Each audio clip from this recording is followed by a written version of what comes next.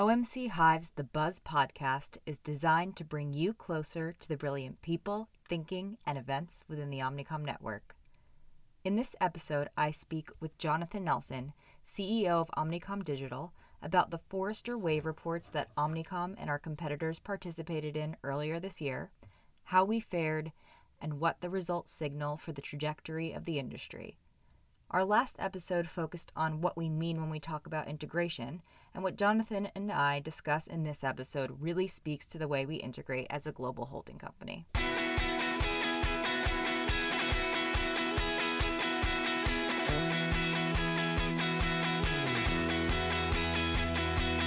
Welcome to OMC Hive's The Buzz podcast. I'm Ro Colinaros. I'm Jonathan Nelson. And Jonathan, for listeners who don't know you, do you want to give a little background on what you do? Sure. For the past, well, it depends how you count, but about the last 22 years, I've been the CEO of Omnicom Digital, been running the digital side of Omnicom globally for a couple of decades now. Yes, and you've been a long time Omnicomer in other ways as well. Yeah, I founded a portfolio company called Organic back in 1990, co-founded it in 1993, sold it to Omnicom. Omnicom did the investment, what was this, 98, beginning of 1998. And so I was involved with Omnicom going back to the 90s, and then sold the business after the dot-com crash in 2001, 2002. And then I moved over to Omnicom full-time. Well, thank you for joining us. Thanks for having me. You're here with us today to talk about the Forrester Waves. I think a lot of people probably saw them come out in the press and then saw them come out again because it was released in 4 different segments or waves. And then thinking kind of like, what actually happened here and what does any of this mean? So I want to start from the beginning. This is the first time it's ever happened in this way. So what was Forrester trying to do here?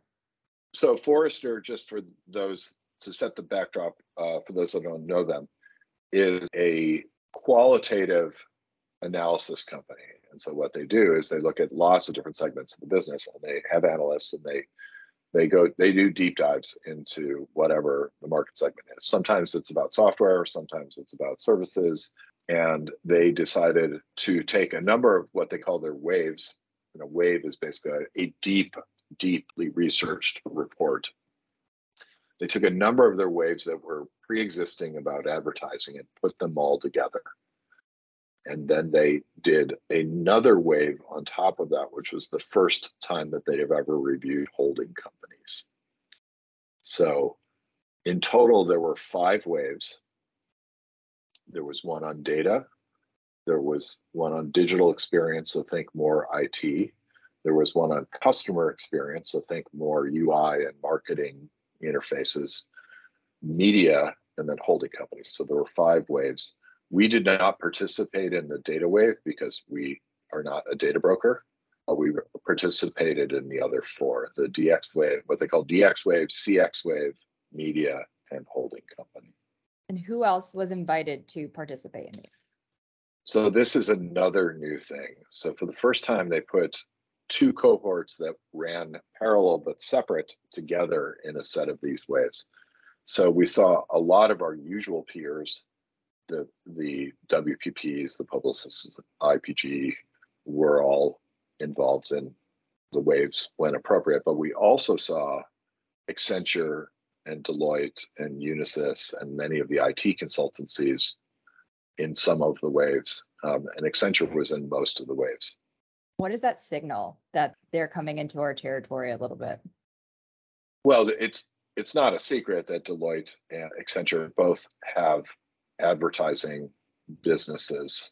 Accenture in particular has made quite a number of investments buying small digital agencies globally. They continue to do it. They've reorganized that into a business called Song that they announced, I guess, this past summer. And it's run by a guy named David Droga of the Droga Agency. And so they very much are trying to come into our business. Yeah, exactly. So they're very much trying to come into our business. And likewise, look, we have companies like Credera, TA Digital, Aredians. We have made a number of acquisitions that are very clearly in their space as well. So what you're seeing is a bit of a chocolate and the peanut butter scenario here, where advertising, we're looking for growth and expansion, and the world's not getting less technical, so we're moving to the Accenture space. And likewise, they're saying we need growth, and we think that we need to add the front end side of the business. We need to add CX, customer experience, to DX, digital experience, which it's the DX is the technical. We need that in order to keep growing. So we're both going into each other's spaces. And what was interesting about Forrester is that they recognized that, and they brought us all into a single review process where they reviewed us in parallel with each other. So what was the ask in that review process? Oh my gosh. I mean, this process, first of all, this went on. If you trace it back to their initial questionnaires, the process lasted over a year. And it starts with approximately 40 to 60 questions in a written format. Out of that, they kicked off a formal review process on January 20th, where they asked another set of written responses, this time specific to the 5 different waves. Now, once again, we participated in only 4 of them. That culminated in a very detailed 6-hour presentation that we did remotely. I believe it was in March. And then the waves came out sequentially starting, I would say, May or June, with the final one coming in kind of late July or August. So it was a very, very complex and arduous process with lots of written questions, lots of back and forth about the written questions, an actual presentation, lots of back and forth about that, more written questions, and then ultimately the verdict, which was the reports themselves. A lot of moving parts and a lot of cooks in the kitchen because of how vast we are. Can you talk about how everybody kind of came together for this to prepare for that presentation? Yeah, so the presentation, as mentioned previously, was about CX, DX, media, and holding company. Some of it was a lot more straightforward, like the DX wave was Credera and TA Digital and Aredians. And so it was very clear that they were going to be the respondents, mostly, I think, precision marketing inside of Omnicom. Media was exactly what it sounds like. It was media, so it was MD, it was PhD, it was arts and science. Omni, by the way, participated in every bit of this because they underlie everything. CX got a little bit more convoluted because they both invited BBDO as well as Precision to present. Now, Precision, interestingly, presented as Precision, so it wasn't critical mass and RAP and organic, but instead it was a Precision offering. Fortunately, both sides scored extremely well on that. And then the holding company was much, much more complex because Omnicom historically has not really gone to market as an operating company, but they specifically requested that Omnicom present.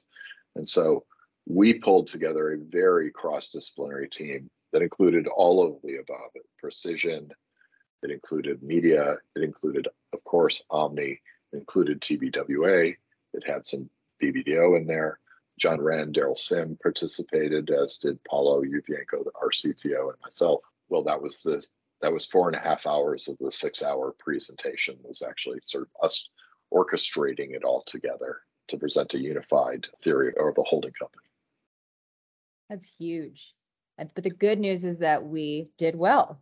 Yeah, we did very well. We were ranked much higher than many of our competitors on the DX side. Accenture was the top there, but we were ranked as one of the most advanced companies on the technical side of the business. On the CX wave, we were tops. Precision scored at the top of the chart, one of the most probably the most highly ranked company. Media, we were the most highly ranked company. And on the holding company side, we were among the leaders. It was WPP, Publicis, and Omnicom. Unfortunately, WPP edged us out by 1/10 of a point, which is quite frustrating. But we were in the leader category, and interestingly, we beat. Accenture was nowhere to be found in that, either at the holding company level. Well, not nowhere to be found. They were much further below us.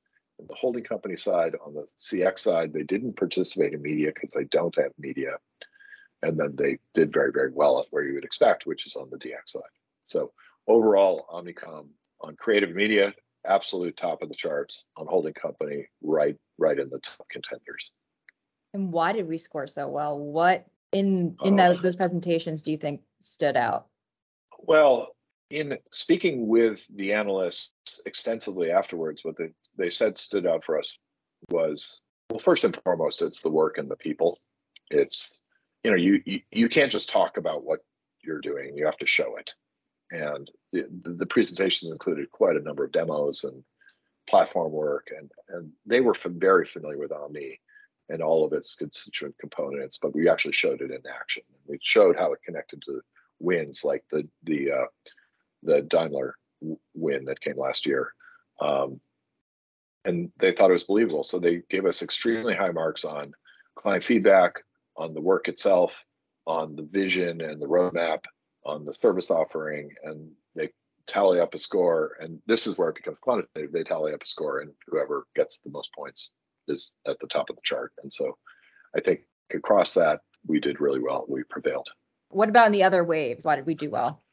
They ranked you on two axes overall. One was sort of your vision, and the other one was your ability to execute that vision. And what's nice is we were balanced across both. I think we did in almost all categories. We got particularly high marks on the vision side. And a lot of that has to do with our approach to data and our approach to platforms and our approach to, the technical underpinnings, but also putting it into action. I'm reminded of media in particular. Media has quite a bit of data and Omni platform sitting underneath it. And so we could prove it on that axis. We talked about where it was going, things like artificial intelligence and optimization. And as the marketplace is clearly moving towards a more programmatic future, we're right there with it. And it could articulate a future that was really the best of class. And then we could back it up with actual work and scale. And so those things stood out. Similarly, on the customer experience side, the CX wave, I think we did well because we talked a lot about how this is evolving with dynamic creative, what we call DCO, dynamic creative optimization, and how AI and asset management and all those fit together to present a more modern marketing offering, and how that's evolving and changing. And once again, we were tops on vision, and we could show the goods, so we got high marks in execution, which is ultimately why we were the highest ranked company. And then at Omnicom, we talked a lot about how we orchestrated, put it all together for clients, do it on a global basis, and then drive towards outcomes, trying to really figure out, okay, look, if Mercedes is hiring us, they don't just want marketing, they want to sell cars. So we really connected the dots all the way from top of the funnel, from awareness through consideration to purchase, and actually down to post-purchase and return purchases, and how we manage that technically, how we manage that functionally, how the staff does it, and how we do that in 100 or so countries. And when you talk about the vision, what are we doing to execute on that vision? Oh gosh, we do. I mean, most people probably wouldn't see this, but we have hundreds of partnerships with technology companies, with data companies. We obviously have made a massive investment in Omni. Omni has trained over 15,000 people on the platform just by itself. Likewise, we've got partnerships with Google, with Facebook, with Adobe, with hundreds of companies also who offer training. And we have a vision, which is, look, we got to take these tools, which are exactly that. They're just tools, but we need to make things with them. So we're kind of relentlessly focused on bringing it all together and making it actually work and driving it towards an outcome. And I think that vision was what Forrester was keying into and why they gave us such high marks. And I think that's not just a vision in our development of client work, it's a vision in our development of talent. And I think that's major. Yeah, we're a services company. I mean, we are a people business. And so we can talk about tools, but they're exactly that. I mean, a hammer doesn't build a house, a carpenter does. And so we are really focused on training people to use the tools, but not just use the tools so that they're proficient, but actually ask the why. and how do we use the tools for a purpose, and how do we innovate using this? I mean, that's what's so exciting about this time is we've never had so many tools, so much data, all at our fingertips.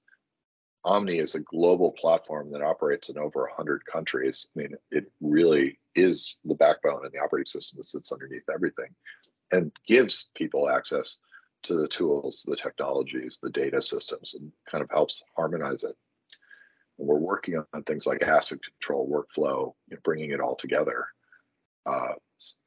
in a modern working environment to meet the opportunity of the future. And it's a cool time because the world's changing incredibly quickly. COVID accelerated probably 7 years of development into what it's been, 2.5 years, 3 years, right? The catalyzing effect is massive, and that creates opportunities for companies like ours. And in this acceleration, where do you see us going next? Where do you see us doubling down? Oh gosh, I mean, huge investment in Omni, of course, which I've talked about. Big investments in automation, of artificial intelligence, of expansion of Omni into things like asset control and workflow. Big investment in offshoring. I mean, we have well north of, I believe it's 6,000 or 7,000 people. And it's growing like crazy in places like India, in Mauritius, in Costa Rica, in Colombia, all over the world. So looking at how do we do delivery in a decoupled way from where things are ideated, big investment there.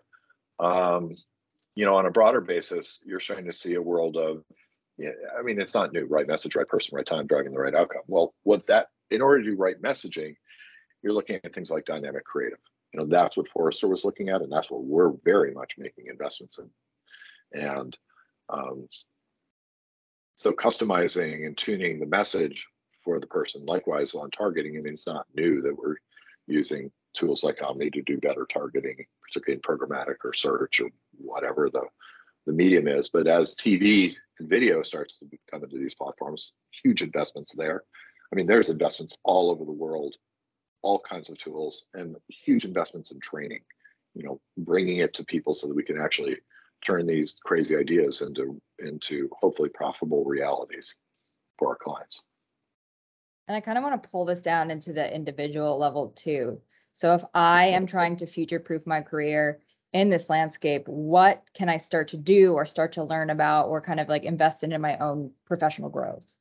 Well, I think there are many tools inside of Omnicom that you can use. We have all kinds of tools that should be at everybody's fingertips. I'm thinking of things like Omnicom Academy, which is something where we brought together some of the best training from across Omnicom and put it all in one place so it's easy for people to access. Likewise, you can talk to your manager about, particularly if you're on a management track, we have Omnicom University and the AMP program, and there's lots of in-person training. Likewise, it happens on a region by region or country by country basis, but there's lots of training all over the place for different tools. I think that you have to be just more wired into your local offices. Omni has a huge training program. As I mentioned, north of 15,000 people have gone through it. It's available to pretty much everybody, and I think it's available there. Those are institutional things that Omnicom is doing. I don't think that training begins and ends at the institution. I think it begins oftentimes with curiosity. And if you're curious about some of the things that I'm talking about, there's lots of resources. I mean, it's the internet, right? Like, looking, like the world's not getting less technical, and things like AI, things like automation, these are things that people should be reading up on because it will hugely affect our lives it's affecting our lives now. I mean, look at self-driving cars. I mean, that was a crazy idea 10 years ago, and it's quickly becoming reality. Or all kinds of autonomy, whether it's autonomous checkout. I mean, a lot of what the internet actually is, the intelligence that's sitting behind it. This is AI coming into practice. I mean, that is what Google actually is. is a giant AI engine sitting on top of a search index. There's lots of resources to go read about this. One of the more interesting ones in English is a guy named Lex Friedman who does a podcast, but there's, go on YouTube. There's tons of podcasts or, vlogs about AI, if that's interesting to you. People within the network who are probably willing to have a coffee and a conversation about something. Yeah, absolutely. Find your local engineers. I'm sure they're happy to talk to you or anybody in many cases. This is a very, very interesting time where the people that are curious and the people that can think laterally, I think, will excel in this marketplace. If you can start to figure out the application of these tools, technology in many ways is outstripping our ability to put it to practice. And so I think that's a big part of it. And likewise, at Omnicom in my group, we're trying to build a tech stack so that we can focus in specific areas, all the areas I referenced and many, many more, where we're saying, okay, we can't use all AI algorithms or engines, but here's kind of ways that we're suggesting we do this. Or automation, we did a big deal with Microsoft and their Power Platform, which also includes a lot of AI in it. So I would, a great place to focus. Go to Microsoft.com. There's tons of information about what we're doing or what they are doing. Yeah, and I think especially if you're in a discipline where you're like, this doesn't really affect me, it probably does, and you just don't know about it. So figure that out now. Yeah, I don't know how to say, like, I see, what's AI? I never see it. It's like, well, it's sitting behind every purchase that you make, whether it's in person at a grocery store or online at Amazon. They're optimizing all their pricing. It's in every plane ticket. It's in every plane route. It's everywhere, but it's an ingredient. It's below the surface. So until you kind of know what you're talking about, you won't be able to see it. But once you can see it, you're like, it's everywhere. Yeah. And advertising is not at all immune to this. All the publishers are using it. And the opportunity is for us to figure out clever ways to apply it to our craft on the buy side. It's exciting. Scary, but exciting. The opportunity is massive. And I know it's scary. Like, learning new things can sometimes be scary. And the unknown is scary.